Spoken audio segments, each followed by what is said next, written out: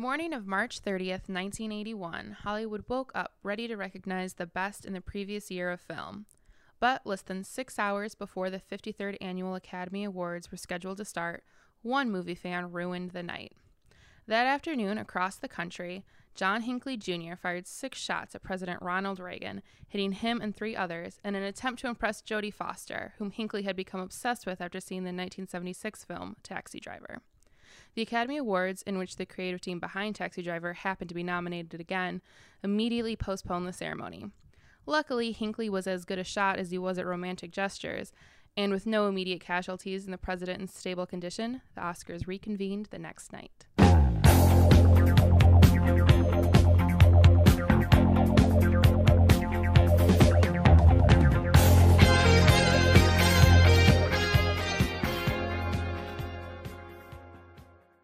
I'm your host, Devin, and I'm joined by my co-host, Kyle. Hello. Now, the Academy Awards ostensibly are meant to pick the best picture of the year and best actor, actress of that given year. But there's also the common theory that it can take up to 10 years to really know what film stands out as the best from any given year.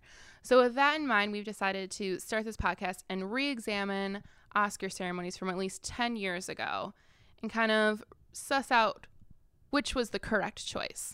Yeah, see if any of them didn't really stand past that given year. Mm-hmm. We don't really remember them. We don't consider them essential to film history, besides possibly their best picture win. Right. If they're still culturally relevant, or if they're, some years just aren't that good for film. That's true. So this year, for our first episode, we're going to be looking at the 53rd Academy Awards, which were presented in 1981 and honored the films from 1980. So to give you a little context about 1980, for those of you who don't remember, and people like us who may not have been alive then. So 1980, take yourselves back.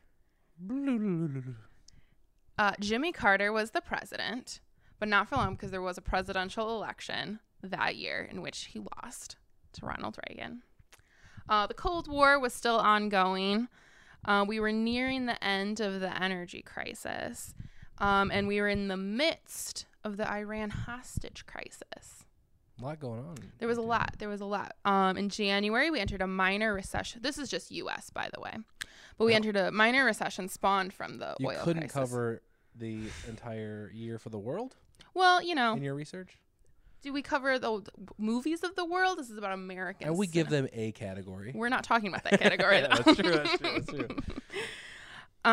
In April, U.S. severed diplomatic relations with Iran following the hostage incident of 1979.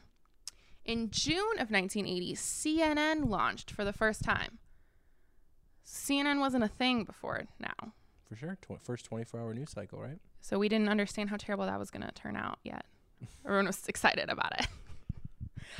In July, unemployment peaked at 7.8%, which was the highest it had been in 4 years. That November, like I said, Ronald Reagan won the presidential race. November 21st, millions of viewers tuned in to find out who shot JR. Ooh. It was Kristen. Oh, spoiler alert. Spoiler alert for we might as well guys. just get it out of the way because there's going to be spoilers for everything we talk about. So yes. If you're not caught up with 1980 films, maybe. Yeah. Well, we're not going to talk about Game of Thrones on this podcast, but we're going to talk about movies that you should have seen by now if you were interested at all. Yes. Or not. I shouldn't say should have seen. We're also going to tell you who shot JR. Yeah, exactly. I mean, come on. We're giving you at least a 10-year buffer. So if you haven't seen these movies, spoilers await. Yes. In 1980, December 8th of 1980, John Lennon was shot and killed by Mark David Chapman in front of the Dakota. So assassinations were still just like kind of a thing then. You know what I mean? Because then Reagan was almost killed the day before the Oscars. That was a crazy year for assassination attempts. They hadn't successes, I guess. They hadn't figured out security so much yet. Sure. So that's pretty much it. Okay, so that's our year, 1980, and the year the following films were released. Yes. So this is the 1980 in movies. This is just some highlights from that year. Okay. On May 21st, The Empire Strikes Back was released, and it was the biggest grosser of the year, just as its predecessor Star Wars was 3 years prior. Excellent. May 23rd, The Shining was released, notable for being the first epic horror film. Wait, so pop culturally, this is the year we found out Darth Vader was Luke's father. Yeah, that's true. It's a big deal. I mean, Lenin is one thing, but also. Yeah, that's like yeah. It's really, Chuck Klosterman in his book, Sex, Drugs, and Cocoa Puffs has an essay about why Gen X people were more depressed than others or whatever. They had like a darker look at things. And he says it goes back to Empire Strikes Back because that's such a downer of an ending. He's saying that like kids who saw that when they were just kids and like didn't realize there was going to be like a happy ending later were just like, oh, things end badly. Which I think is interesting. Yeah, that is. June 20th, The Blues Brothers was released, and in addition to becoming one of the top grossing films of the year, it also became the first feature film to be based on characters created on Saturday Night Live. Excellent. And on November... And also probably one of the best movies featuring characters created on SNL. Yeah, it was really a highlight for that. Yeah. I think they had a good stretch in the 80s. Did they? I don't know. Well, like Wayne's World, that did well. Was that 80s? Well, I guess it was 90s. Yeah. Well, you know what I mean. That's okay. It's all the same thing. November 19th, Heaven's Gate became one of the biggest box office bombs of all time, and its colossal failure bankrupted United Artists. That was a movie that came out in 80? Mm-hmm. I really wish we would have watched that in preparation for this podcast. It's supposed to be not that bad as people thought it was. I'll just have to look at it again. I know Soderbergh did a recut of it too, which I think is interesting. Yeah. I really hoped it had something to do with the cult Heaven's Gate, but apparently it didn't. So then I was like, oh, less interested. Okay. Here's the highest grossing films of 1980. Number one, like I said, was Empire Strikes Back. Number 2, 9 to 5. 3 was Stir Crazy. 4, Airplane. 5, Any Which Way You Can. 6, Private Benjamin. Oh, yeah. Number 7, Coal Miner's Daughter. 8, Smoking the Bandit 2. I didn't even know there was a second one, honestly. Number 9 was The Blue Lagoon, and number 10 was The Blues Brothers. So one of the nominees for Best Picture Yep. was on the highest grossing. Yep, only one. Okay. Mm-hmm. I mean, actually, let's be honest. That tends to be how it turns out. That is. Here's some people that you may have heard of that made their film debuts in 1980. So prior to this, we didn't even know who these people were. Maybe. They might have been on television. It says Drew Barrymore, John Cusack, Willem Dafoe, Tom Hanks, William Hurt, Jeremy Irons, William H. Macy, Cynthia Nixon, Sharon Stone, Robin Williams, Bruce Willis, John Turturro, and Timothy Hutton. Wow, a lot of people still very relevant to this day. Mm-hmm. Well, I didn't name the people that aren't. Well, fair enough. Fair enough. Well, I mean, you did say Cynthia Nixon, so. I like Cynthia Nixon. And Sharon Stone. There's people you've heard of, though. Yeah, I know people I've heard of, but I'm saying. Those are they were like big stars for. I think Cynthia Nixon's a big star. She's on one of the most popular television shows of all time. Well, she was on one of the most popular television shows of all time. People don't forget who you are the second a television show ends. I know. I just meant there's still people that's literally making good work to this day. Yes. And Timothy Hutton, who made his film debut and then won an Oscar. That's true. For Ordinary People. And speaking of Timothy Hutton, here's some fun facts from the Oscars of 1981. All of the winners in the acting categories were under the age of 40. Okay. Timothy Hutton was only 20, which made him the youngest supporting actor Oscar winner. That's hard to say. Okay. Mouthful. You know, I'm actually surprised because I didn't realize he was so young. I actually thought sometimes he looked like 35 in that movie, and sometimes he looked 16. So it's like, yeah. I thought he might have been somewhere in the middle there, but 20, wow. Yeah. So he was probably younger when they filmed it too. Yeah. The lack of recognition for Christopher Tucker's makeup work on The Elephant Man prompted the creation of the Academy Award for Best Makeup and Hairstyling the following year. Which I think is interesting that they never had that category before this. I guess they used to give out they would have honorary awards. They would just oh, we give you an award for this. But it wasn't a competition award. Gotcha. Okay. Which then it also seems crazy that they didn't give it to him though. That makeup work for Elephant Man is pretty impressive. Oh, they didn't give it to him? No, that's why there was outrage. Oh, okay. Yeah.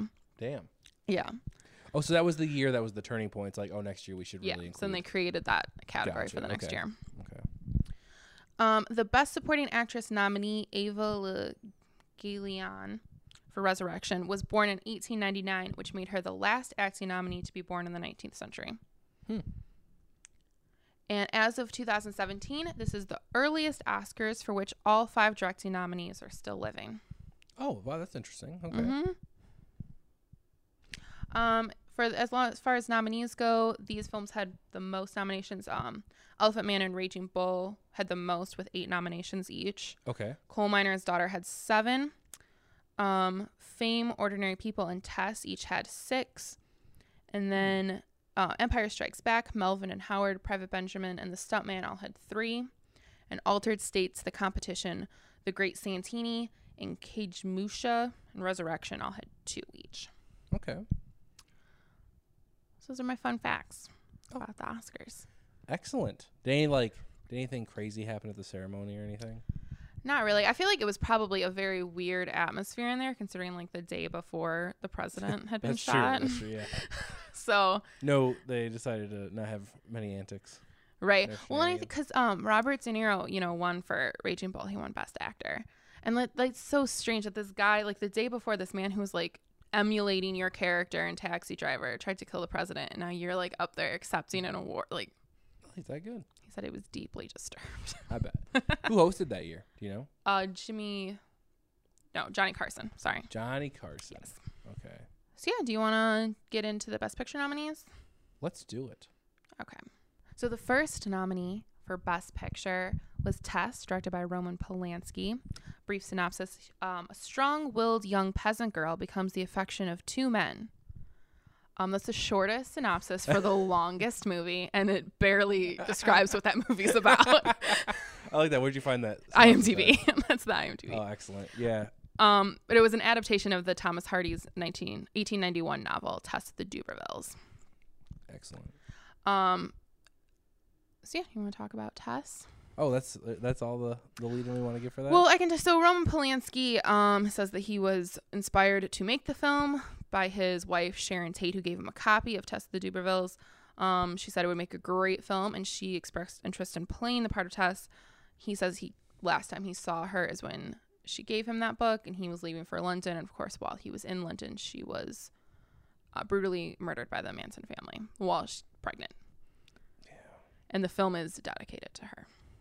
Yeah. Which I have some problems with. Do ya? This is the first episode, and I'm going to have to make this proclamation. And unfortunately, it's going to come up time and again.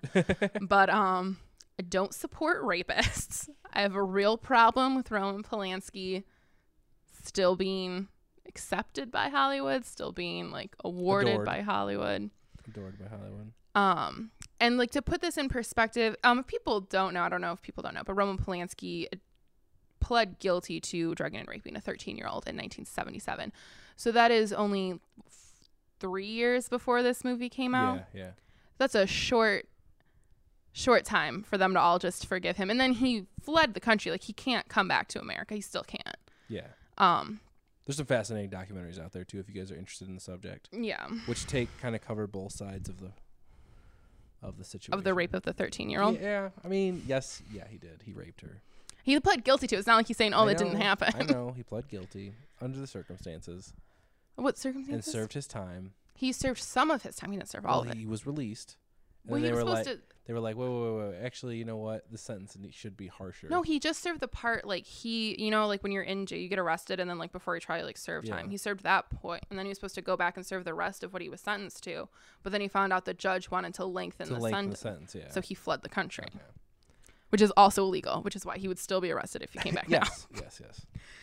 France is currently harboring. Or is he in France still? Yeah, he's in France because he has dual citizenship, I believe. So he can stay there without being extradited. Yeah. Because then that whole situation when he went to Switzerland. Yeah, like not that long ago, like a couple years ago, he went to Switzerland and America was like, oh, hey, will you extradite him? Yeah. And then Switzerland was like, yeah, we're neutral. I don't know if you know that about us, but we're like not getting involved in anything. They considered it for a minute, I believe. Because that's where like the actual news story was. It wasn't just like. They were holding him, yeah. They were considering doing it, but they didn't. But they're like, we really like Tess. They were like, oh, she was 13? That's not so bad. You can stay. But then, so then Tess features a rape scene. Well, the entire plot of Tess is how when she was a teenager, she was raped, and that ruins her entire life. Yeah. So that's the movie that he made 3 years after and then dedicated to his dead wife. Like, you understand the sentiment a little bit, but damn. And here's my thing. maybe that story about Sharon Tate is true. Like, maybe she did read that book and give it to him. I'm not saying that that's not true. I'm just saying it seems highly convenient to me that he has all this bad press about raping a 13-year-old, and then he's like, oh, hey, guys, remember how my wife was murdered? Like, I just feel like it's, like, trying to gain some sympathy. Yeah. Like, yeah, we know. Yeah. It was terrible. You were terrible, though, also. So, like, I'm really surprised we just accepted him so soon. It's so like, soon afterwards. Like when the Pianist comes out like years later. I mean, he got other award nominations. He got a but standing ovation when he won that. Yeah. See, so it's like, I don't know. I'm not saying time heals all wounds, but that was at least more time than 3 years. Yeah, 3 years is a quick turnaround to be like. Yeah. But I do think back. And also, like, I'm sorry. Can we just talk about the movie for a second? Cause, sure, probably. It's not that good, in my opinion. It's visually, it's beautiful. It is beautiful. I will say that, but honestly, I got nothing out of this movie, and I shouldn't say nothing, but for a 3-hour runtime, it really feels like it, and to me, that's the sign of a poorly paced movie. And if a movie is poorly paced, I don't consider it a Best Picture nominee for the year. Right. I wouldn't put it on a top 10 list, and I don't know. It's just like you really felt the length of this movie. I understand that it's based on a novel, and maybe it's a good adaptation, maybe it's not, but it really just didn't do much for me, Tess. I would agree. I do think there was major issues with the pacing, which I think can happen because I'm assuming that the book obviously is like very dense. Mm-hmm. And so trying to like get through all of that, it really felt like some things were rushed. But then it also felt like, and researching it seems like that's how it was written, but it seems like a lot of the most interesting things that happen in that movie aren't shown. Like, I think it's interesting to think about why she would agree to become Alex's mistress after he had raped her and like ruined and all that stuff, but then she agrees to do it anyway. And then when she kills him, like, I just think that that's the most interesting thing that happens in that movie, and you don't see it happen. And knowing Polanski's work, it's like, oh, it ends that way. Okay, so that's why like before I knew his dedicated, the whole story with his wife. It's like, oh, that's what Polanski saw interesting about this whole thing. But then it's just the other 2 hours and 40 minutes were just. Yeah, and it wasn't good enough lead up to it. You know what I mean? Like this is a great. Again, I can't attest for the book, but it essentially becomes a revenge movie in a way, but they don't really like explore that it's a revenge. No, I know. Very well. The pacing is all over the place. It's not. It doesn't even feel like gratifying at that point. If anything, I was just glad when I saw that blood that I knew we were probably getting close to the end of the movie at that point. But I mean, it was a cool scene. I liked how it was done. I liked that it wasn't shown. I liked the way it was like spooky, the really spooky, kind of creepy blood pouring through the ceiling. Mm-hmm. But yeah, which felt refreshing yet out of place for the rest of this movie. Right. And I will say too, we're kind of looking at these movies and how they hold up, and I think that this movie might not hold up the worst. I don't know, you know what I'm trying to say. It's the worst at holding up. It's the least held up one. But I don't know how much of that is like because it's from 1980 or because it's based on something from like 1890. Yeah, that's a really hard way to judge that, being a period piece in itself. And the fact that it's based on because you can have period pieces and then kind of like update them to more modern sensibilities, but because it's based on this book, like people make decisions that just don't read, I think, today. Like it just. You know what I mean? Yeah, I agree. I do agree, and I think it came from a very foreign sensibility too. Yeah. But regardless, as far as holding up, I don't think Tess needs to be included in many conversations. Yeah, I don't think people need to watch it. I think it can stand as a visual reference, but I mean, most of Polanski's work can. But yeah, like I'll be honest with I had never heard of it until this list. Me really. either. Or it passed over, or I thought they were talking about Kess. Like, I don't know. But yeah, I'm not better for knowing that this movie exists or having seen it. But yeah, did I just say seen it? Yeah, a little bit. Did. A little bit. Mean that. I'm sorry. Moving on. What? Unless you want to. Well, the only thing I do have, Tess. just like some other how other people feel about it. On Rotten Tomatoes, it has an audience score of 78%. Interesting. Okay. Not bad. The American Film Institute, which ranks a lot of like great movies on different they have a different lists and they do a lot of stuff, but Tess is not ranked on any of their lists. Okay. Box office wise, they made $20.1 million, which is about $60 million. In the U.S.? I don't Okay. have if this is U.S. or if it's Okay. national or That's international. fine, regardless. Yeah. But it was the 33rd highest grossing film of 1980. In the U.S.? Yeah. Okay. So, I mean, that's not terrible. No, I mean... That's more people than I would think would I want to wonder, see this. I wonder, too, if a lot of it plays into, like, obviously the most recent we'd seen from Polanski before that was his trial. So it's like, you know what I mean, though? I wonder if, like, that was a part of it. It's just like, oh, wow, this guy that was on all this scandal. Let's check out his most recent picture, or just like film aficionados in the first place, because I just can't see how the general public would just rush out to that movie. Right, unless, I mean, I don't know much about the book Test of the Dubervilles. I mean, obviously it's like I'm sure they teach it like in schools or something. All I know about it is that in 50 Shades of Grey, Christian Grey gives it to Anastasia. That's an interesting kind of parallel here. I mean, he like gives it to her and is like, it's not like he's like, oh, I'm Angel in this and you're Tess. He's like, you're Tess and I'm the guy that raped her. Isn't that romantic? And that's like the 9th creepiest thing that he does to her in that book. So. Yeah. But no, I do find that interesting, though, the interesting connection there. I feel like that could be explored further, but to waste more breath on talking about Tess would get to me. Yeah. Next nominee is The Elephant Man, directed by David Lynch. Wait, can we start over 1 second? I'm sorry. This is just another good breaking point. You are saying like a lot. Oh, okay, sorry. And I just want to point it out to you. I don't, No, yeah, thank you. You're welcome. And try to avoid ums too.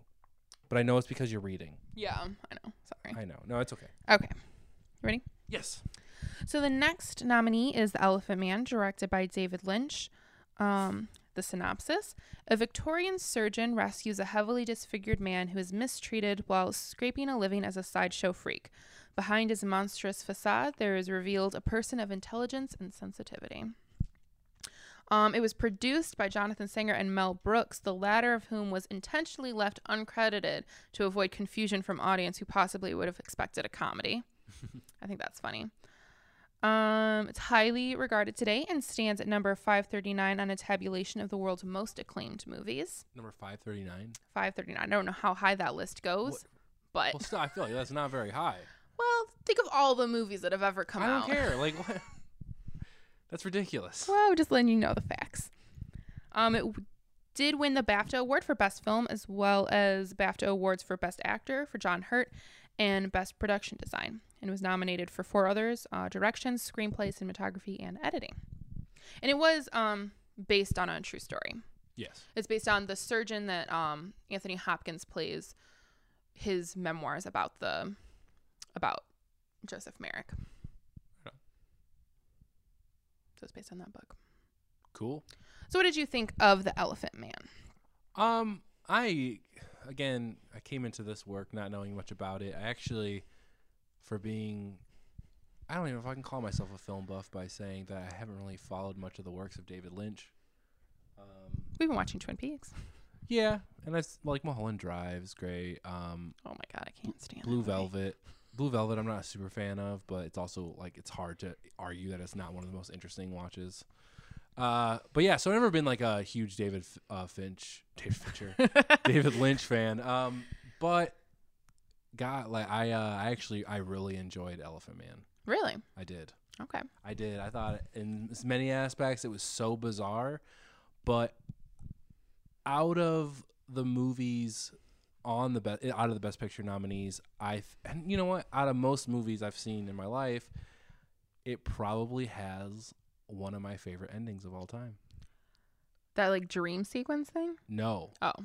When the fact that you find out that he's gonna die, like it's only a matter of time, and he has this, I mean, what I'm gonna call a perfect night for him. Where he goes to the theater. Yes, where he goes to the theater. People accept him. He's applauded. And it's, we lead up into this, before this scene, we find out, he always has to sleep sitting up because otherwise he'll die with the way his head is. And he dreams he has a painting in his room of someone sleeping on a bed, like a normal human sleeping position. And after this perfect night he has at the theater and meeting people and being finally, feeling accepted after all the trials and tribulations he's gone through, he then chooses to lay down like a normal person. And I can't help but acknowledge the poetic beauty of that scene, regardless of how bizarre things I saw before. Maybe some things weren't working. I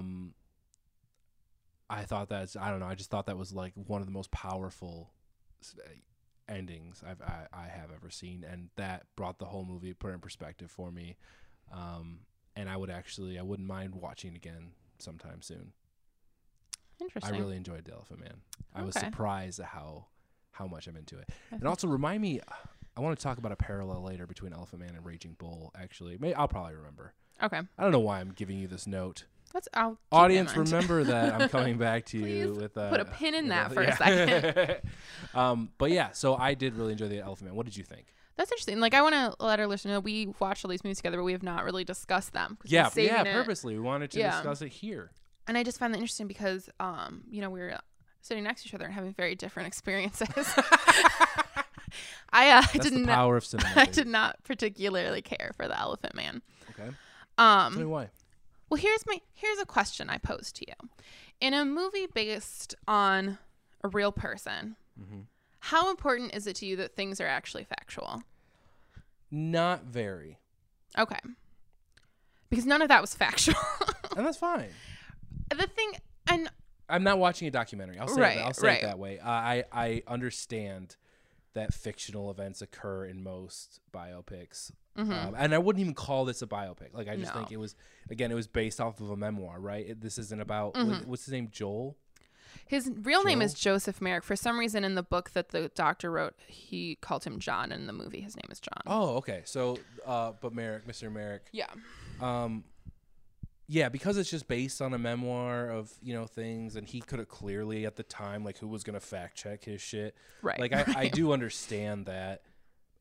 But again, just being a work of, I don't know, being a narrative work and not a documentary necessarily. Like, I don't really care too much about things like that. Sometimes it's upsetting to find out the real thing. It didn't occur, but that doesn't hurt my viewing of a movie. Well, my feelings about it. So in the movie, Anthony Hopkins finds him and he's being like he's working as a sideshow freak, like in a traveling show. And the guy who runs the show, I guess, his owner in many respects. Yeah, that's is what like he kind of refers to because he bought him, right? I would imagine. That's what he. Well, I don't know about that. I think that.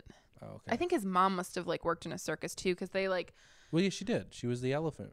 Yeah, she got trampled by the elephant. She didn't get trampled. It was like the thing is, it's weird. I guess like in real life, like the guy when he would like tell the story about like before you're gonna see him, the thing was that she'd been like attacked by an elephant, and like the fear while she was pregnant like caused him to look like this or something. Okay, which is not. No, I figured that thing, was but so yeah, but so anyway, he's being horribly mistreated by this guy, and then Anthony Hopkins kind of like saves him for his own.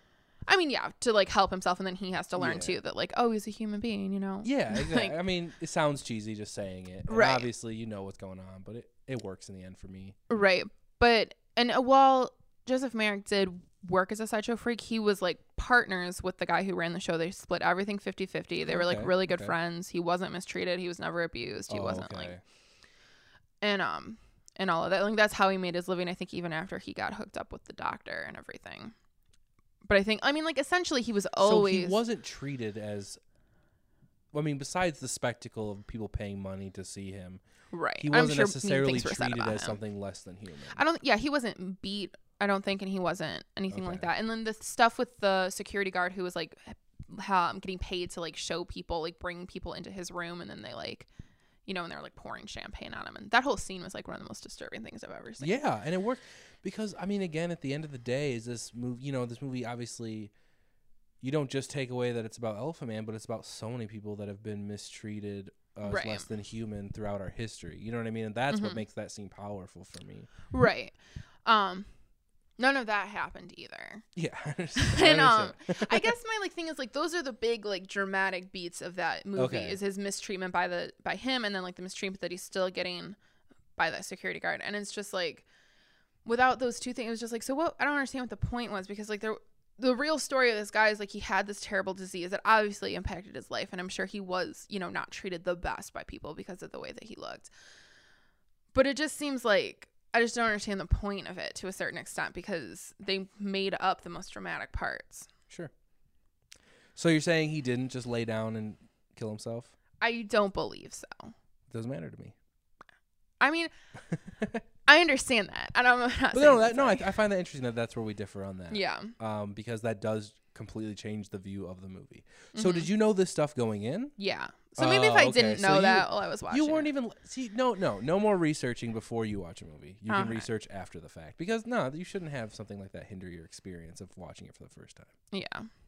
And I do think it's interesting. I think, Anthony Hopkins gives a pretty good performance. John Hurt, he's acting through all of those prosthetics and stuff, and still very good. I would also like to point out, the year before, and I can't wait to talk about this movie when we get to the nines, but the year before, he had a alien burst out of his chest.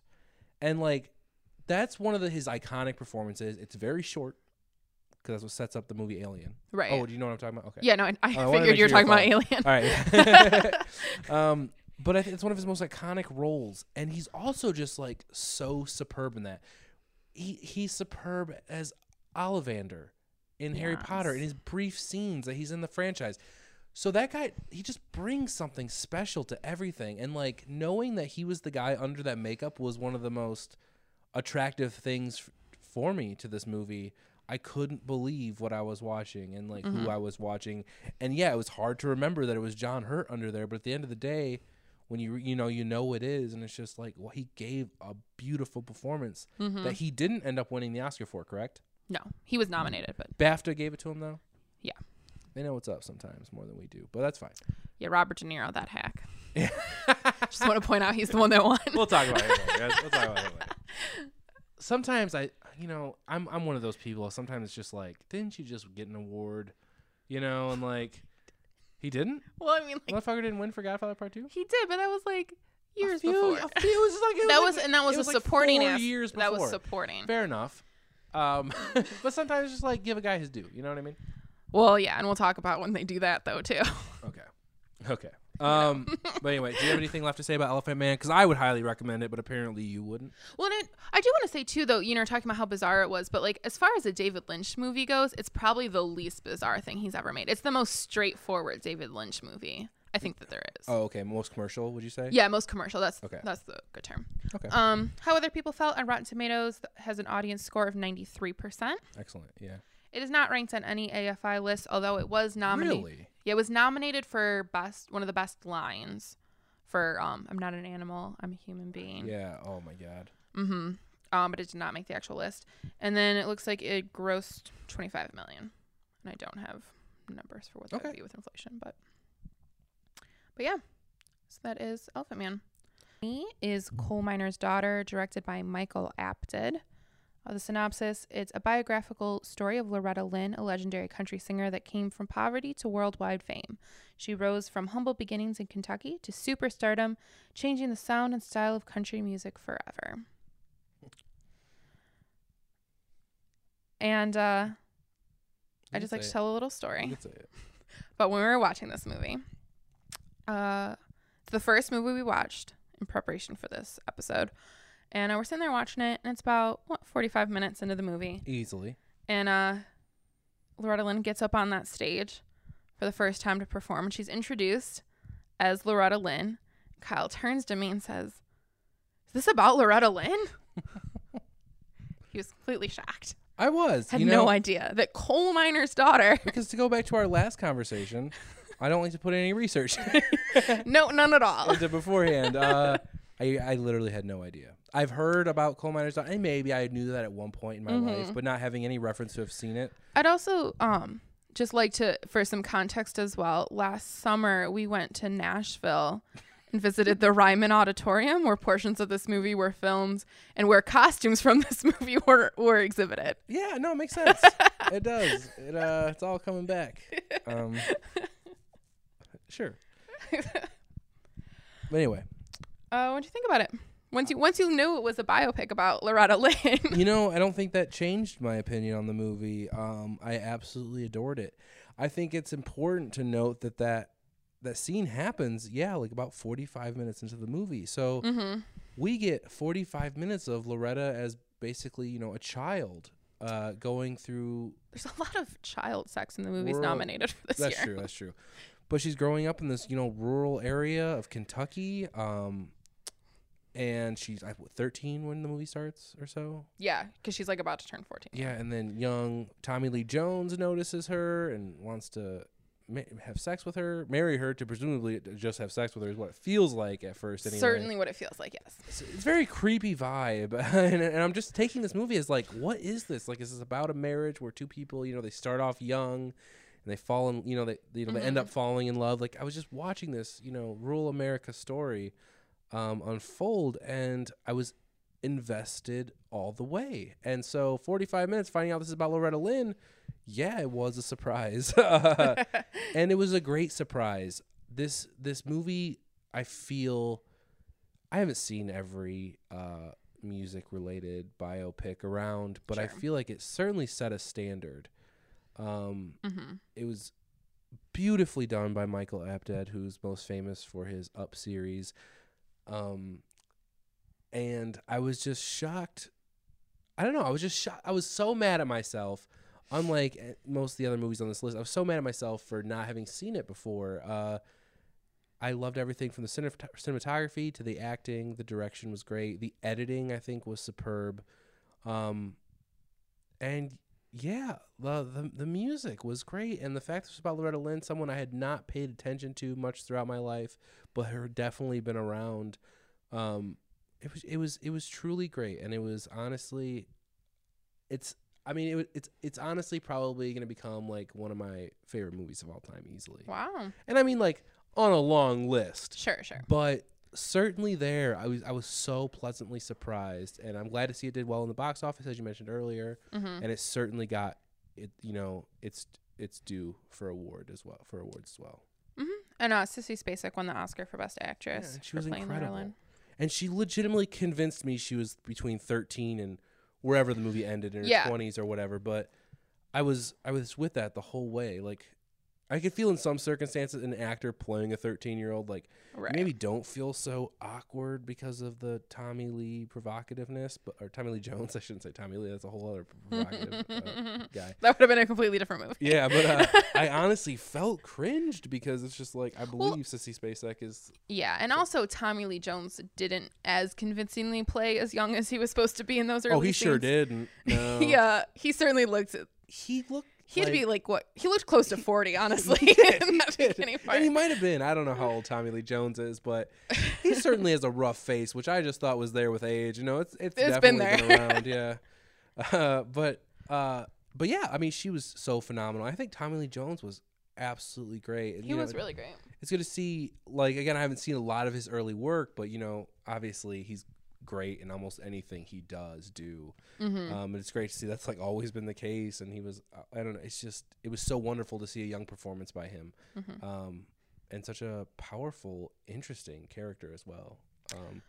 Where I think, there's the whole phrase, behind every great man is a great woman. It's a great phrase. But I feel that's the opposite too. Like, that you could flip that here. And even though they both have their flaws, they're human beings. I think, you can attribute a lot of her success to how much he was invested in her. And they had their ups and downs, obviously. Obviously, they're human. I mean, right. We can't say that. But I really do feel like he was invested in her, and so believably. And regardless of, this may not be true, Devin. I don't know how accurate this movie is compared to, but it doesn't change the fact that it was a great movie and they were great characters. Yeah. Well, it was, the movie was based on the biography that was written about Loretta Lynn by George Vesey. And she was still alive when this movie came out. She was 48 years old when this movie came out. Sure. Yeah, which is interesting. That's so interesting in itself that a movie like this was made from, I know Loretta and she was a big name and all, but yeah, she was still very much relevant. Well, and I think she's still performing today. Like, she still goes on tour now. Yeah, so it's like she was recording music with Jack White. Like, yeah, speaker. Yeah, and it's like so really this was like just like the first half of her career, because she's still gone on for another almost 40 years. So like, you knew you weren't going to get into much trouble, water. Like, if anything, I was. Again, like what this movie really is about more than just Loretta's rise is how it got there and how her relationship with her husband is really very much of the reason she's there. And that's so beautiful to me that love played such a huge role in this. And it's great because that's where all the stakes were, because you knew Loretta Lynn at the end of the day in this movie is going to be fine. Right. Because she's still very relevant. She's not dead. This isn't about her. Right. You've heard of her, so she became famous. Yeah, or her drug problems or whatever. This was about...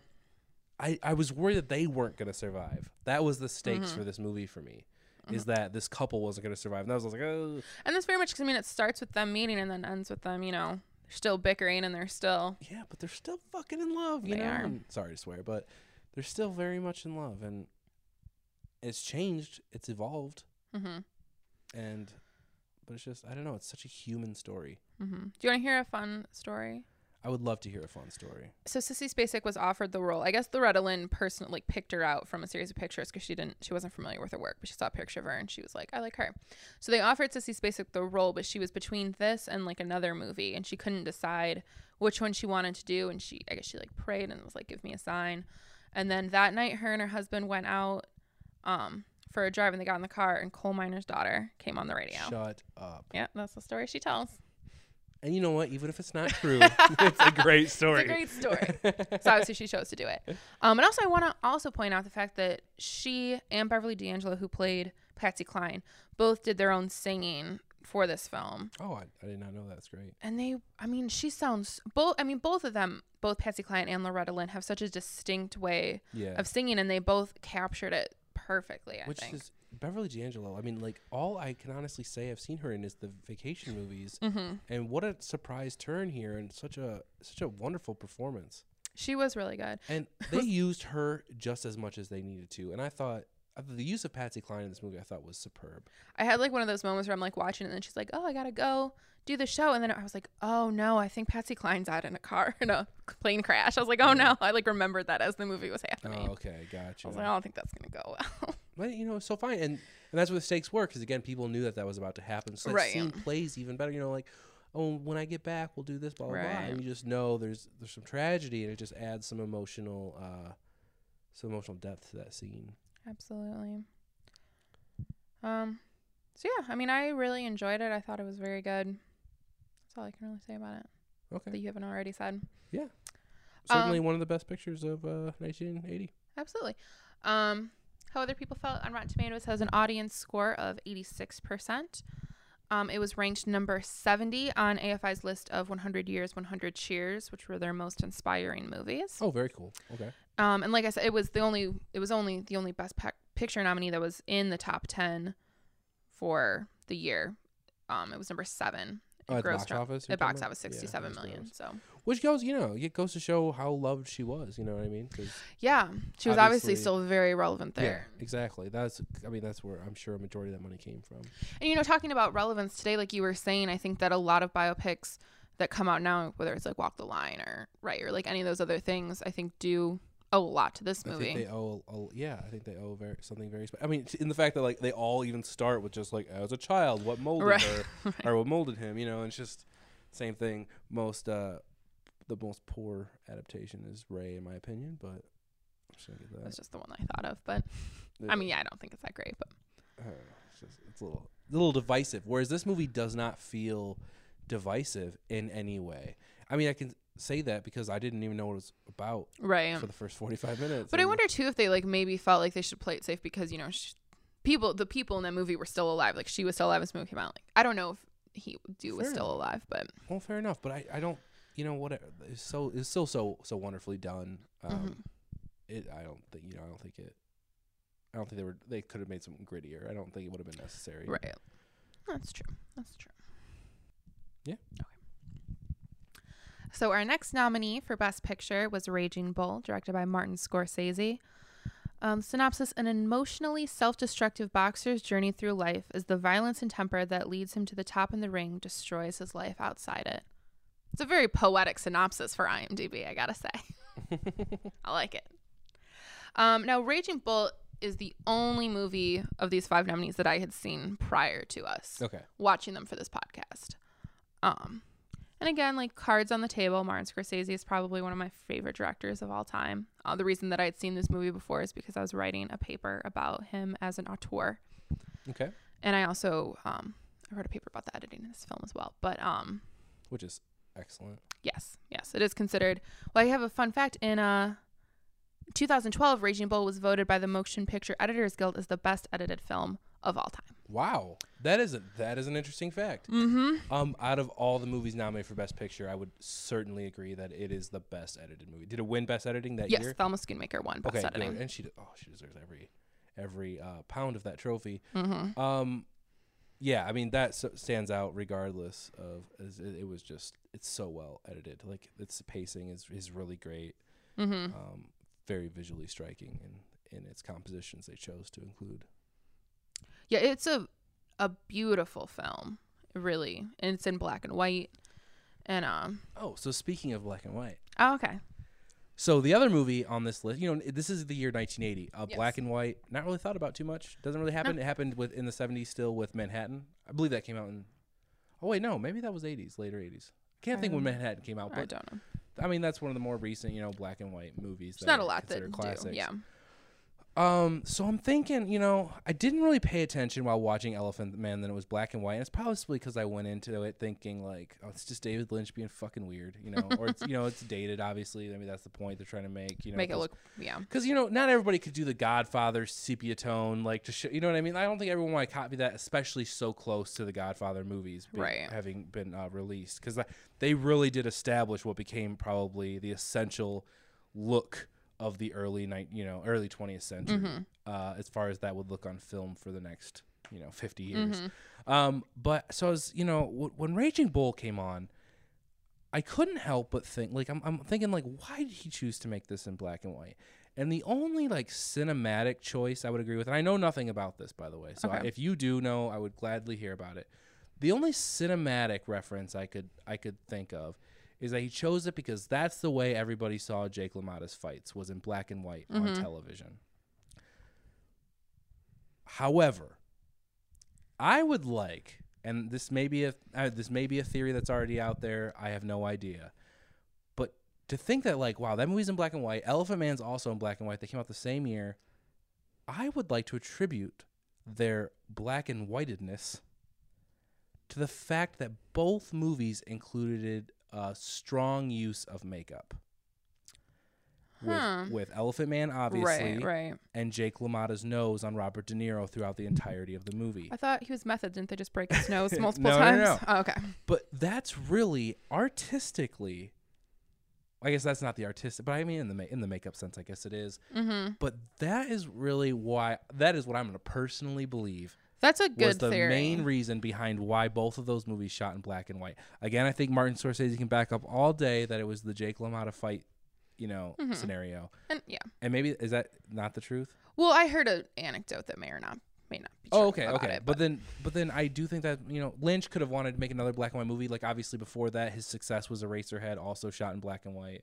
But I mean, at that point, he clearly had money behind him. He didn't need to shoot in black and white. I think I had read with them, like, because the producers had seen Eraserhead, like that's what they picked him because of Eraserhead, and I think they maybe wanted it in black and white. See, but again, did that come again from a makeup point of view? That's a very good point. We're going to use a lot of makeup, and we don't want it to look like garbage, right? Because I think in both of those situations, I don't think the makeup would have been very. I think it would have looked worse in color. For sure. It would have looked worse in color. And these are both movies they wanted to put a lot of money behind. They put a lot of talent behind. They weren't going to have something like that make or break an audience viewing the picture. All right, but yeah. So no, please enlighten me on. Well, the story that I heard was that they were getting ready to film, and they had the boxing gloves that Jake LaMotta was supposed to use, and they were like a burgundy color or something. And I don't know if it was Jake LaMotta. I don't know if he was on set as a consultant, but whoever their was on set. Okay, so Jake was like, "That's not the color that the gloves were back then. Like that's not the right color red. That's not what they were." And so then they were just like, "Well, what? We're not gonna make it. we can't do it accurate enough, so we'll just do it in black and white because that's what it looks like. That story's garbage to me. But I mean, it is. That's absolute garbage to me. To take it away from it not being just like a direct artistic decision from Martin Scorsese immediately just throws it. Well, I think honestly, anytime someone does a black and white film, not when they had to, but as a choice, I think most of the times you see it, it obviously is a period piece. And I think with like Raging Bull, they're doing it because it is how people saw it. It feels more realistic because that's how people see the past.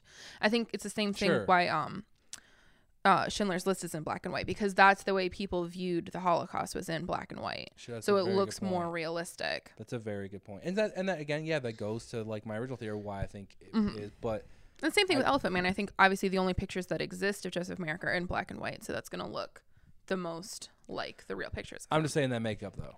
I mean, I do think that's a good point. Oddly coincidental that both films feature makeup prominently. But I think the makeup in Raging Bull they could have made look. You think so? It's not like the makeup in Elephant Man. You know what I mean? No, I know. It was just his nose. But when someone's in every frame of the movie, and for the most part, nearly every frame of the movie. But his nose doesn't look that bad. I mean, it gets worse as the movie goes on. Yeah, I know. I think it's very essential to the character. I mean, if you look at Jake LaMotta and you look at Robert De Niro, like that nose really makes the connection between Robert De Niro and Jake LaMotta. Yeah. Like they really went for something. They didn't need to include it, but I think, for anybody that really cared, that really did seal the deal. So I do feel like it was a very essential part of that film. I agree. Anyway, Raging Bull. Raging Bull. Is that all we had to say about that's what I wanted to get out there from earlier. But no, please, why don't you speak to Raging Bull for a minute? I mean, I stand with a lot of people in saying that I think it's one of the best movies of all time. That's all that's like. I mean, I think it's great. I think the performances are great. Robert De Niro obviously had been in stuff before, but that was Joe Pesci's first movie, Kathy Moriarty's first movie, who played his wife Vicky. I hate the way you're looking at me. I feel like you're just gonna like try to crush everything I'm saying. No, not at all. Not at all. I was just thinking about something else. All right, you go ahead. I think it's great, and I think a lot of it was improvised. I know that Robert De Niro and Martin Scorsese worked a lot together to get the dialogue to feel natural, to make it feel, And I do think obviously Jake LaMotta wasn't a very nice person. He was a very violent. Again, he married a 15-year-old. He sexed a 15-year-old and then married her, and then beat her. There are some definitely connecting themes throughout. Right, there's so many like child. Yeah, really, like it's really strange. Yeah. Elephant Man is the only one that didn't. Well, in Ordinary People, but that was about children. But still, 3 out of 5 movies connected through, sex with teenage girls. It's very strange for 1 year of Best Picture nominees. It is strange. And I do think, obviously he wasn't a good person, but I also think that that's kind of the point the film is trying to make. It's that like these things that made him great are also what destroyed it. Like, you know what I mean? They weren't good qualities that he had. Sure. Absolutely. And, yeah. That's all I really had to say. I hate the way you're looking at me. I'm not looking at anything. To say that Raging Bull is not, a good movie is insane because its acting is superb. Yes. Its direction is great. Cinematography is beautiful. The editing you've already heard me talk about. As far as maybe I'm getting ahead of myself when saying Standing Up to This Day. I don't think it works. And you don't think it ages well? Do not think it ages well. In fact, I don't even particularly like this movie. I know. I knew you were going to. I've been waiting for this. And I promise you, I'm not trying to be contrarian on this. I've found myself watching this and like thinking last night, why am I watching this movie? I'm not watching what I once believed to be like one of the best boxing movies of all time, because it's not about boxing. No. It's about a male chauvinist pig who in every scene of the movie where he's not punching a boxer is in some way being physically or verbally, he's physically or verbally fighting a woman in his life. And I find like, why is this being glorified? Do you think it was glorified though? I thought the movie wasn't saying, look at this pillar of maledom. I think that they were saying like this wasn't good. I don't think it was glorifying what he was doing. Okay, listen though. If a movie like this came out like about Trump or, you know, someone who's kind of vilified in the public eye or whatever, or maybe someone who at least is just more like more recent popularity. Like I have no doubt in my mind Jake LaMotta was huge in the 40s and 50s. Right. No doubt in my mind. However, Jake LaMotta means nothing to me. So to watch 2 hours of this guy who I'm sure many loved and then just watching them tear him down or whatever it is, that does nothing for me, because the only Jake LaMotta I'm exposed to right now is just terrible human being that I'm watching for 2 hours just be terrible. But then he's terrible, but it's not like he gets away with being terrible. Being terrible ruins his life. I understand that. I'm just saying, like, overall, like, that movie just, and honestly, I remember like loving it when I first got into movies, basically, and now I don't know why. Like I truly, I'm not, you know, again, I understand that it's loved by many. It's obviously a great character piece. But it was just hard to watch for me because I was just you know, it's like with you in Breaking Bad, you hate Walter White, right? Right. I hated, like all normal people. Yeah, sure. I hated watching Jake LaMotta. Like I don't know, like it's just everything. It was cringeworthy, like how he treated. There was just no redeeming quality about this character to me, and that I don't think there was supposed to be, though. I understand that. I'm just letting you know the reason I didn't particularly care for it. I'm not saying no one should. I understand its role in the pentathlon of movies. Like, it's fine. But yeah, I personally, I think if you like run down the list of what makes a movie great, if you look the visuals, it checks off a lot of the marks. I get it. Edit, like I get it. It's a stunning work of story art. will always be my most important criteria, and I don't find this story particularly interesting. I can tell you, neither did Jake LaMotta's brother.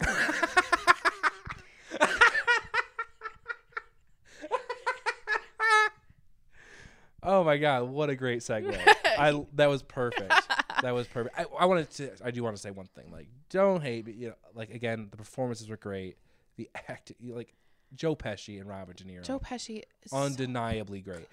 Lacked a little bit for most other characters, but like doesn't matter because the movie, if it was about, I mean, they're the anything was about the main those, people. yeah, the LaMottas. Yeah, which Joe Pesci got nominated for an Oscar as well. Best supporting actor. That guy is so talented. It's ridiculous how much talent he has in his little body. Well, I mean, I'm not saying he's not talented. I'm also saying I've never seen him play anyone besides that character. Well, you know what I mean? You're good at something, you do it. But that's the thing. So he's a great character actor. That doesn't take away from anything. You know what I mean? And I do want to say one other thing, too. The end of the movie. Yeah. With the on the waterfront. Yes. Dialogue. Would also, even though I said I didn't particularly like this movie, would also go down as one of my favorite endings of all time. It's beautiful. You know me. I love fucking depressing or melancholy, you know, endings. Oh, I know. And this fits those criteria, you know, completely. And I do really appreciate that. And again, I do appreciate most of this movie. It's just, again, I can't personally, you know, I don't know. So you're saying you don't think it aged well? You don't think that it I think it was probably perfectly fine for 1980. I do not think it is essential viewing for 2017. You don't think it's essential viewing? I do not. But you think it's relevant. Obviously, it has inspired so many other filmmakers. It's still... Oh, sorry. Yes. I just meant, like, sorry. I particularly wouldn't recommend it for the average person. As far as, like... That's an insane a sentence. cinephile goes, like, yeah, I agree. Like, I mean, like, all the other things I said, it checked off the list. That is fine. But I'm just saying, I wouldn't personally be like, oh, yeah, you should definitely see Raging Bull. Unless there was some niche reason why in this conversation with somebody. But... yeah, I can't honestly say it. What did you think of the level of violence that was in the movie? It was gratuitous. Do you think so? I do. See because like I know reviews of the time, they really disliked how violent it was. That was a big problem for the movie. But watching it, and like I'm a baby, so I can't watch any violence. So there were definitely times when I was like covering my eyes. Yeah. But I also think that it is much less violent than even probably like some PG-13 movies are now. You think True. about the Saw movies or the Hostel movies or like whatever. Well, yeah, That's but, gratuitous in my opinion. But I'm not. How can you compare it to? Well, I'm something just like talking that? about level of violence that we've become accustomed to. I think that if this movie, I mean, I don't think this movie is that violent, really. Comparatively. Comparatively. I mean, but like in the Saw movies, you don't see just like husbands beating their wives either. So I feel like it really goes to the point of That what true. type of violence is it? You know what I mean? Because I care so much less about someone getting their legs hacked off in a. I don't think that's the part that people had a problem with, though. What do you mean? I think it was the boxing scenes, like with blood like spraying out. The scene where he's fighting Sugar Ray, Well, sure, their last fight. It felt glorified. Like it felt like it felt unnecessary to me. It felt like for some reason we're highlighting that, and maybe that's the point to watch the end of his career, or he's getting destroyed. Seeing how violent boxing is in general too. Yeah, I mean it is a very violent sport, and we didn't know we didn't necessarily know back then too what it did to people later on. That's what I was thinking about too. So that I do find interesting, where he's just taken a beating in the later part of his career, and then look what he became.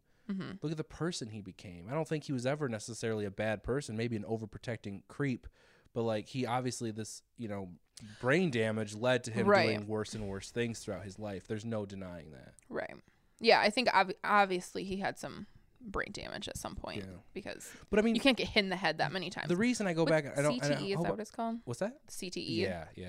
And I hope I'm not beating a dead horse here, but I do want to clarify like what I mean in the fact that this movie is just it's taking someone who is loved in the public eye as far as boxing goes. Mm-hmm. And it's just showing you their personal side of that person in a bad way. And that's what I don't think holds up, because I don't think, like, in our generation, people know or follow Jake LaMotta. That's why I don't think it stands to this day. I think you're also, though, overemphasizing how much people knew about Jake LaMotta in 1980. I mean, he was famous in the 40s for boxing. Yeah. Like, I really don't think people were like, oh, I want to see this new Jake LaMotta picture. I don't think people in 1980 knew who Jake LaMotta was. I think that this was just a way to tell this kind of story. And I think obviously it's based on a book about Jake LaMotta. And I think Martin Scorsese or whatever, they read that book and were like, this is the kind of story I want to tell, and this is the way I want to tell. But I think it was more about telling this kind of story, and then Jake LaMotta is the vehicle with which they told it, as opposed to they wanted to tell a story of Jake LaMotta, and this is what they told. Do you know what I mean? I would agree with that, but still, the decision that was made to tell Jake LaMotta's story cannot go like unrecognized. So if this was the same exact movie, but it wasn't about Jake LaMotta, it was just like they gave it a random name, and it was just some fictional boxer. Then I would see no reason to watch it. Okay. Do you know what I mean? I guess. Like, I can at least understand that we're watching like the real life of someone, mm-hmm. of a very complicated person. Mm-hmm. I can at least see that. If they made all this shit up, no. Like, I'm sorry.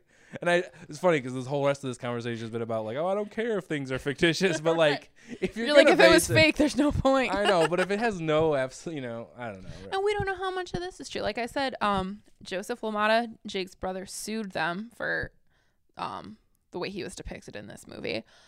Why? He didn't like it. Like the way that he personally was depicted, or the way his brother Jake was. The thing I read, the way he was depicted. Obviously Jake LaMotta signed off on it. It was great. Like, did he not like the stuff with him like cheating on his wife or taking his wife out? Yeah, I get that. That might be the part he had a problem with. Okay, but then you probably should have had a problem with it 20 years before. Like not. Well, and I mean, I don't know if they ever made up. In the movie, it kind of makes it seem like they never really made up. I think it's open for interpretation. Yeah. I think that's one of the most touching parts. Is I feel like a lot of people have probably been through a similar scenario to that, as far as falling apart with anybody. They probably slept with their husband's wife and they got their. No, I don't mean that. And also, that's a good question. Is like, did he sleep with the wife like recently, or did he sleep before they were married? Because that's the impression I took. Was before they were married, it's just like, why are you freaking out, bro? Well, because he was a crazy person. Well, yeah, exactly. That I couldn't really get attached to because he was so crazy. And I'm not asking you to be attached to him.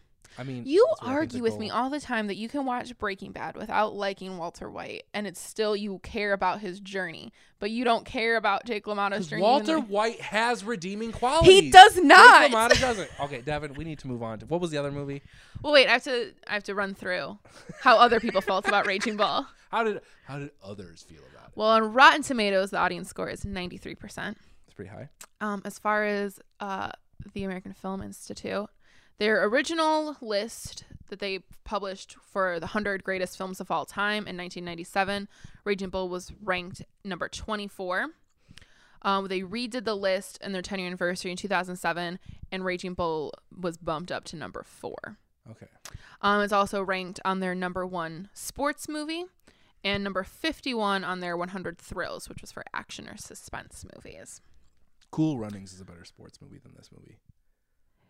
You're like, this is our first episode, and you're just like shooting all credibility that we have.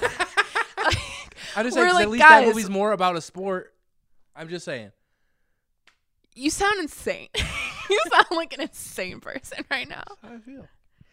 You just said Cool Runnings. It has more sports. Okay. You know that's not true also, right? They sucked as a bobsled team. I'm saying it's more about the sport than this movie is about boxing. Jake LaMotte actually like won his fights though. Box office, it did not do well. It earned $23.4 million compared to its $18 million budget. Wow. Okay. So was his last film before this Taxi Driver? I think so, in 1976. Yeah. Yeah. Okay. So yeah, it didn't do great in the box office, but I think that, you know, I'm surprised. Yeah. Yeah, in 1990, it became the first film to be selected for preservation in the National Film Registry in its first year of eligibility. Nice. So, other people think it's good, Kyle. I'm not saying that they're gonna take your film's degree away. I thought. Okay, wait, hold on. Is this podcast about what other people are supposed to feel about something, or what we feel about something? It's what we feel about it, but it's also about talking about which films are the most important to us as a culture. As us as a culture? Yes. Okay. And I just think Raging Bull is kind of important to the movie history. I mean, that's inarguable. No one's going to, like, hear what I have to say and be like, oh, maybe he's right. Maybe I should just go watch Cool Runnings instead. I think that it's important for me to address things that maybe you don't think about and you should make your own opinion on. Okay. Fair enough. Like the fact that it was shot in black and white because of Jake's nose. All right. Moving on to the winner of Best Picture of 1980. Ordinary People, directed by Robert Redford. Synopsis. Who? The accidental death of the older son of an affluent family deeply strains the relationships among the bitter mother, the good-natured father, and the guilt-ridden younger son. Tell me how much you loved this movie, Kyle. I can't wait to hear about it. Can't wait to hear about how much you loved Ordinary People. I did. I know you did. I was sitting here watching this depressing family melodrama, and I was like, he is loving every second of it. Okay, and I do have to preface this with, when we were having this conversation, I was stating how much I hated Ordinary People. Yeah. Because a little over 10 years ago, for a class in high school, I had to read the book, and then it was a film and lit class, and I had to read the book and then watch the movie. And so what could only possibly be the fact that, like, back when I read this book, I didn't think the movie did as good of a job as the book could be the only reason that I didn't like this movie. Because while watching it the other night, I was like, what the hell was I thinking? And again, I don't remember much of the book, so that's probably helping the situation, which is good. Whatever. Sure. But yeah, I thoroughly enjoyed Ordinary People way more than I thought I was going to. Again, I can check it off. You know, I think it had great directing, and I think it was led by its performances and script. My biggest problem, like, cinematography was like nothing to write home about. Raging Bull probably sweeps in that regard. But I mean, it just wasn't as interesting. You know what I mean? I mean, the movie it's mostly in a house, in an office. You know what I mean? There's not a lot of beauty to really show out of that. Sure. Not to say there's anything wrong with that. I'm not saying, they did anything wrong. They did, they worked with what they had. The editing was probably my biggest problem, and also like one of my highest regards, which is weird. I hated the first 20 minutes or so.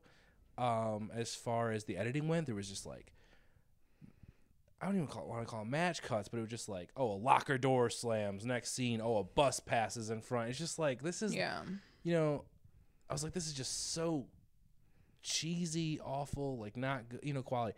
But then we get to a scene later in the movie, which is probably one of my favorite scenes in the movie itself, where Donald Sutherland and Mary Tyler Moore, the parents of Timothy Hutton's character Conrad, I'm sorry, they're at a party, and they're just mingling that was with a good scene. other socialites, other affluent people in this Lake Forest community. And it's just the most mundane, boring, bullshit conversation you would expect people like this to have. Mm-hmm. And we're just getting these little tidbits of conversations as the movie is cutting around to different parts of this party. And that's where I was like, whoa, I need to reevaluate how I feel about this editing, and like, am I crazy, or whatever. But I just really, I thought that scene was done so well. It really established those characters and who they are in their public life, who they are in the eye of their friends, what they have to do to appease outside of the familial setting of what is the rest of this movie. It really, obviously, how Mary Tyler Moore's character, the mother, feels, about herself or her family is in the public eye is very important to her. Right. And I feel like that's no more, obvious in this scene. It really helps establish that for the later scenes to come involving her and Conrad. But yeah, other than that, I think I just kind of got lost when I was saying. But, if there's a connection of the things I really loved about these movies is these small moments. And I think that is like one of those particular moments, as well as a scene with Conrad in his psychiatrist's office, played by an amazing Judd Hirsch. Oh, love Judd Hirsch. Like, holy shit. And the one thing I did actually read before going into this, that was supposed to be Gene Hackman. Yes. And then scheduling conflicts or something. Yeah, Gene Hackman had to film for like Superman 2 or whatever. Yeah. To do reshoots for Superman 2. Yeah. And so Judd Hirsch got to like walk on set and just... He filmed all his stuff in like 9 days sure, or something. And he just stole the film in his scenes. Mm-hmm. In my personal opinion. He was also nominated for an Oscar. I did see his nominee. He didn't win. Because Timothy Hutton won. What? Because Timothy Hutton won. Oh, yeah. Okay, that's... And we have a problem with that, whereas Timothy Hutton was nominated for Best Supporting Actor. Yeah, he was clearly the lead of that movie. The lead of the movie. He's the lead of the book, and it's all told from his perspective. Yes. So it's like... But he couldn't have beat whatever. De Niro. We have a long history of not understanding how Oscars and other awards shows they just make pick which categories they want that they have the best chance at. He knew he wasn't going to, against John Hurt, Robert De Niro, he wasn't going to win. Yeah, but I don't think it's up to the studios or whatever to press, or the actors to press which category they fall in. There's set criteria. They submit for which category they want. But I know. But what I'm saying is I don't think that's fair. Oh, no. No, that's what I'm saying. Is like there should be criteria in place that prevent something like that from happening. How much time are you on the screen? Or like how we have a 7-episode series about O.J. Simpson that is somehow a fucking movie. Well, they changed the rules for that now. Which they did. They did. But yeah, please you talk about Ordinary People for a second because I just feel like I've been rambling on it. Well, going into this, I had like I said, the only movie I'd seen was Raging Bull, and I loved it. So I went into this kind of being like, Ordinary People robbed Raging Bull. This is bullshit. So I don't want to watch some dumbass family drama. Like, that's how I felt. Yeah, I agree. I agree. I did too. So I really liked Ordinary People. I thought it was a great film. I thought that the acting across the board is great. Timothy Hutton was great. Mary Tyler Moore, like. To cast her is just crazy too, because obviously she's most famous for playing Laurie Petrie or playing Mary Richards, which are two very like upbeat women in comedies. And then to have her play this character, which is also a very interesting character. I just don't think you see very many mothers depicted the way she was. Oh, absolutely. As being the more unloving of the parents. Yes. Which I just thought that was a brave choice and brave casting. Yeah, to cast her in that.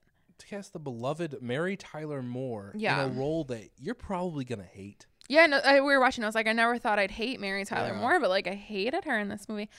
But also I was thinking too, we're talking about how they hold up and stuff, but I think it's also important to look at like which films captured that year too, because it is about the year 1980. And I do think it's a little unfair kind of in this year because this is the only film that was nominated that was contemporary. All the other ones were period pieces. Mm-hmm. But I also think that I think you can still have the ethics and the morals of a modern time, even in a period piece. Sure. But in Ordinary People, I think back in like the 70s and the 80s, there was a feeling of parents being more detached from their children than they are now. I think now we have like helicopter parents and like all, and like parents are just very, very Sure. involved in their But I children's think lives. that movement started back then with. I think it started after like late 80s, maybe Was it late 90s. 80s? Oh, okay, okay. I think like because I mean this movie was obviously made like in the late 70s, but like 79 I think it was obviously made, but I think in this like in the 70s when you started having more mothers working, more two income families, and then you had a lot more latchkey children and that kind of stuff, which had never happened before because usually moms were just home all the time. But I think there was like parents just weren't as involved in their kids' lives. They were more detached. They weren't as like obsessed with their children as I think parents are now.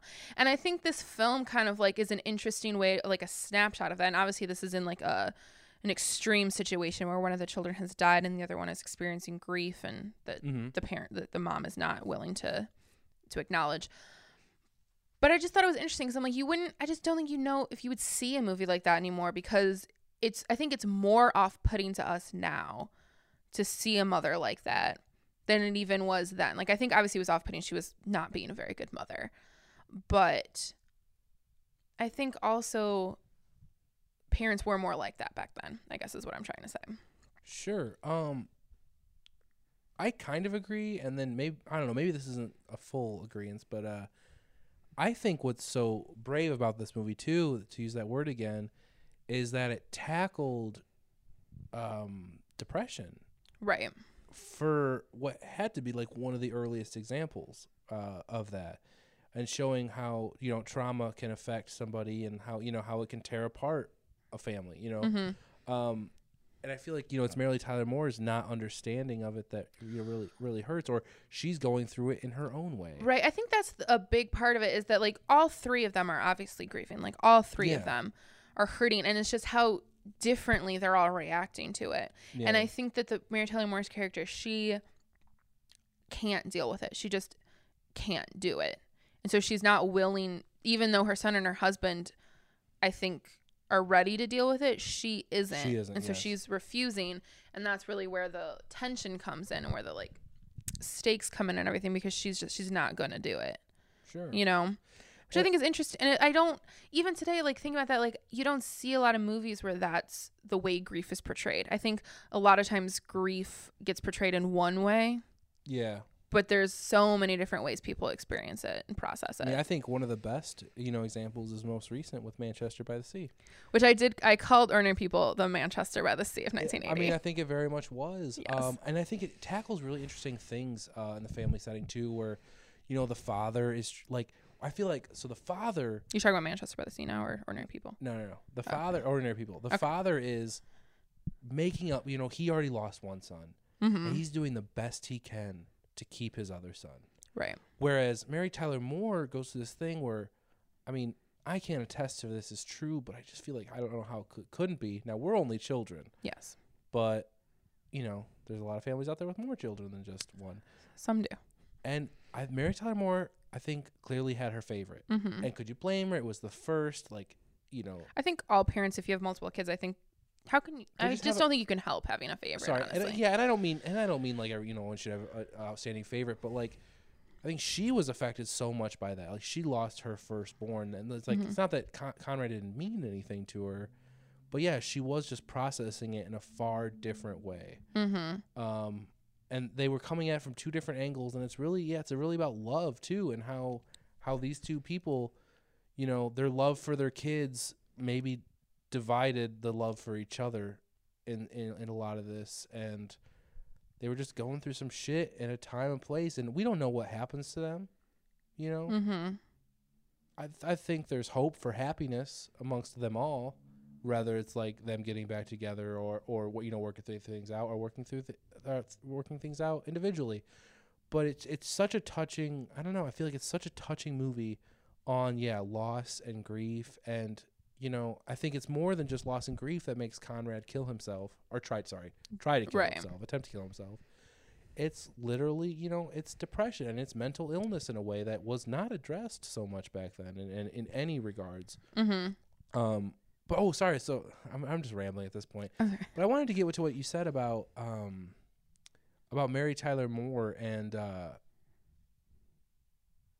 Actually, you know what? I don't remember what you said now. Oh, okay. You know, it was about the agreeing thing with you. Yeah. Dang. Wow, this is embarrassing. It's okay.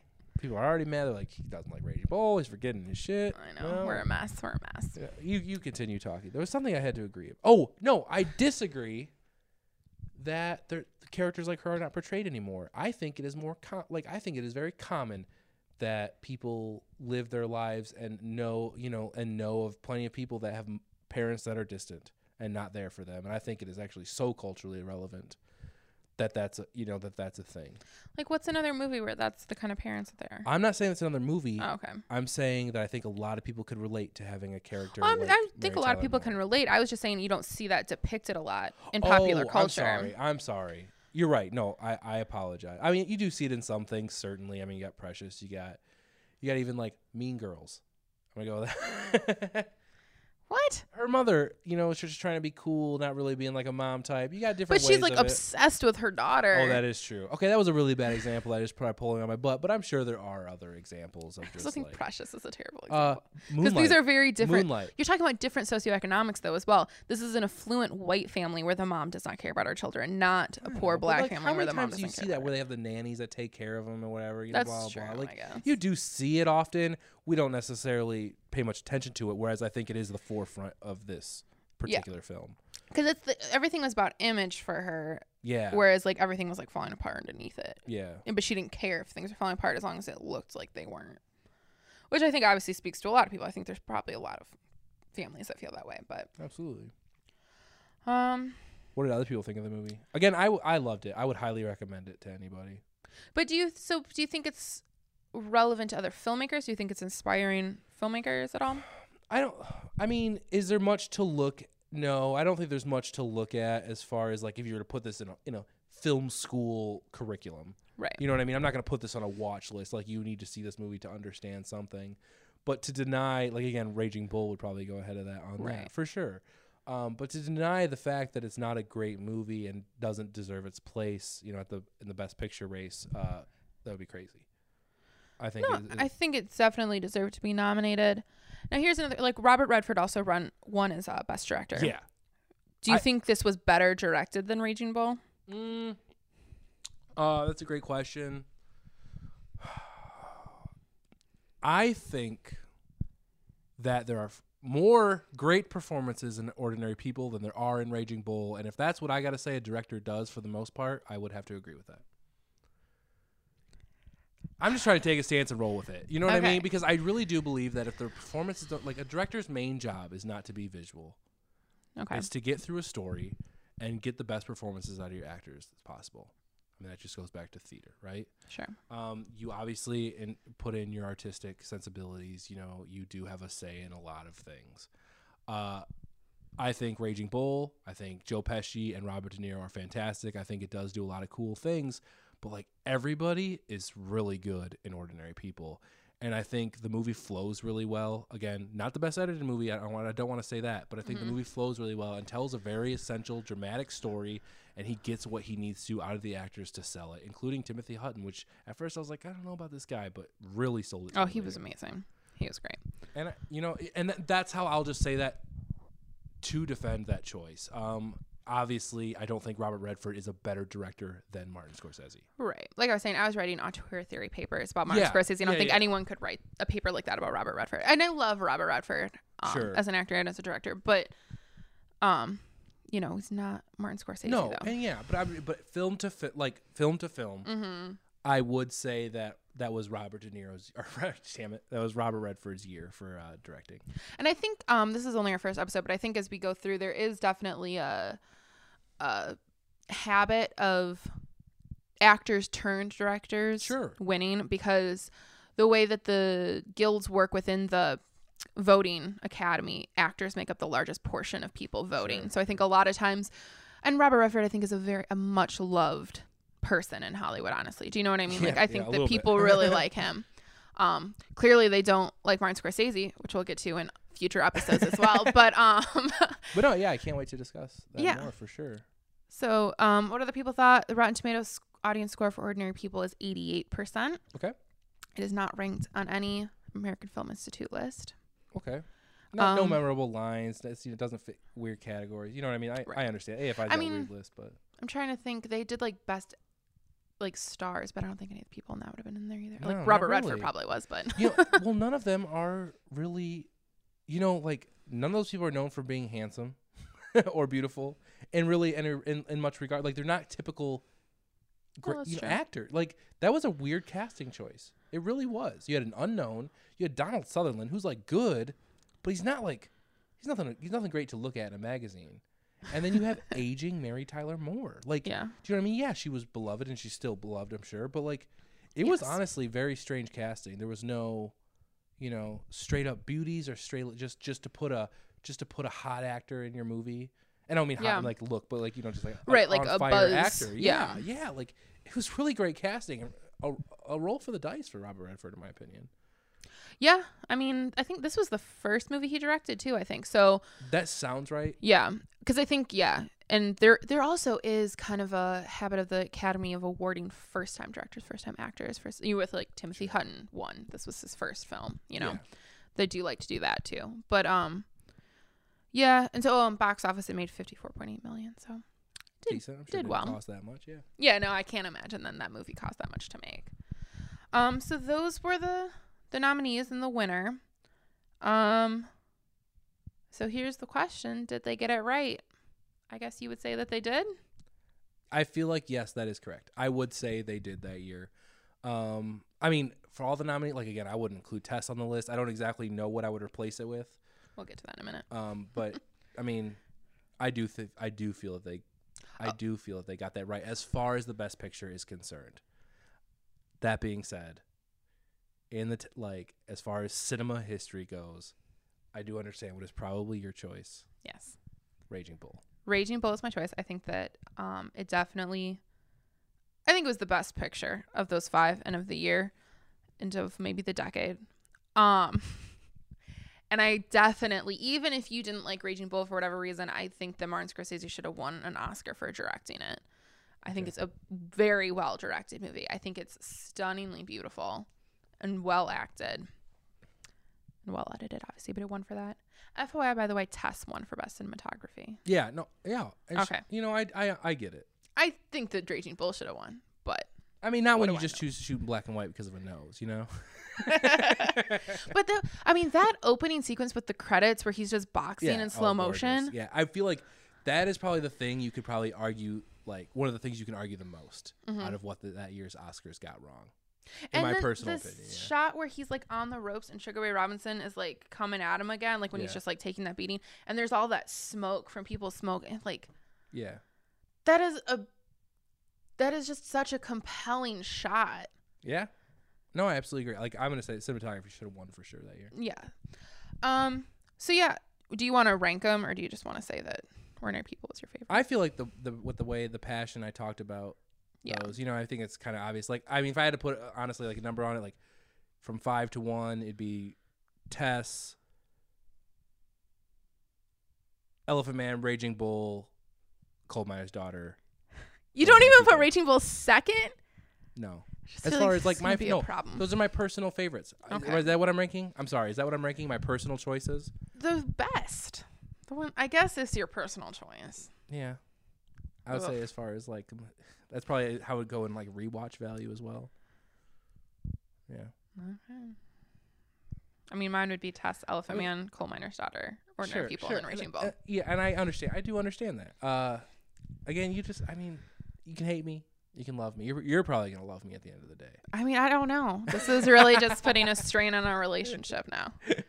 Like when we watched Breaking Bad. Again, like I understand Raging Bull. I'm saying as far as like I enjoyed Coal Miner's Daughter more than Raging Bull. All right.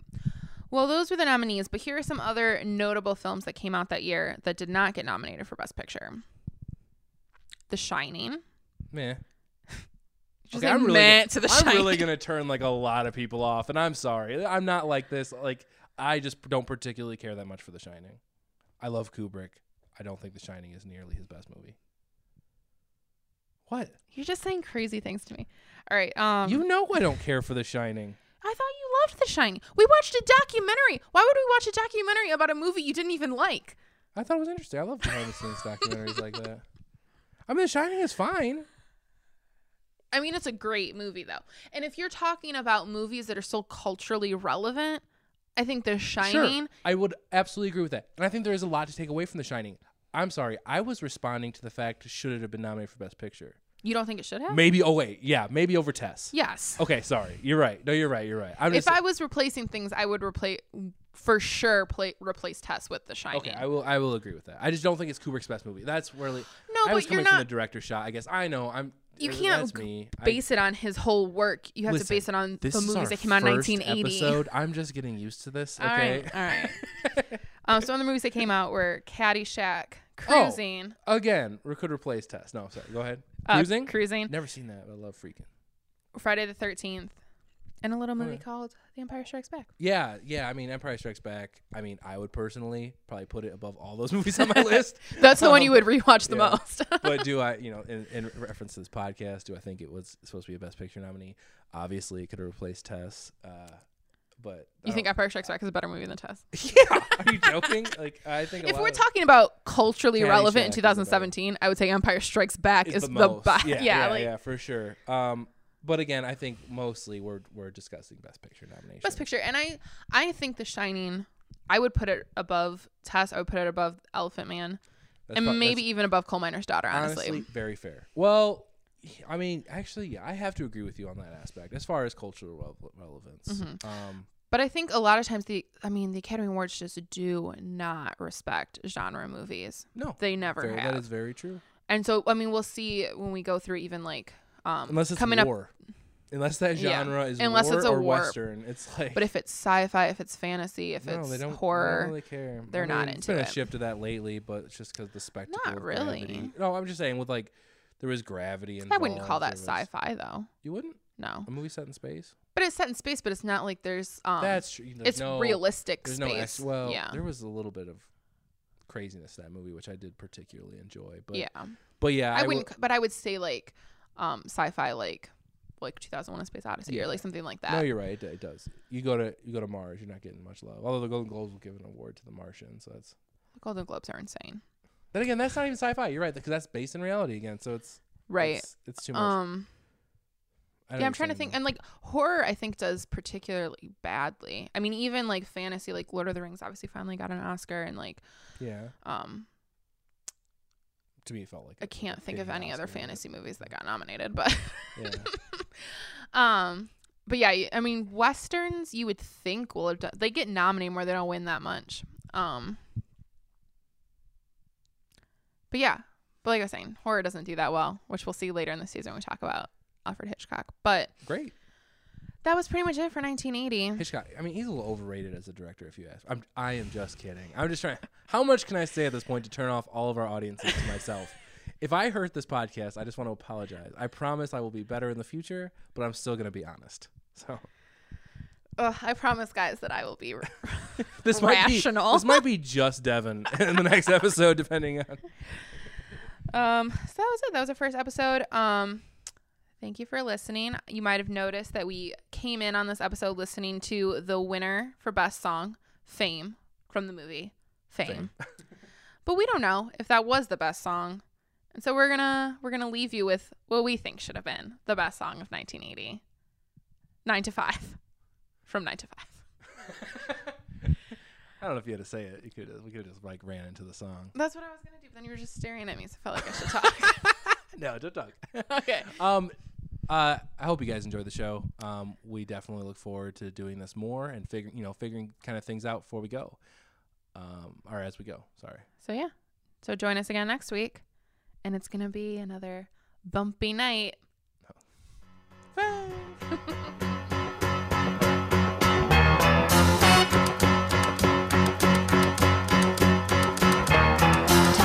Bed and I stumble to the kitchen, pour myself a cup of ambition and yawn and stretch and try to come to life.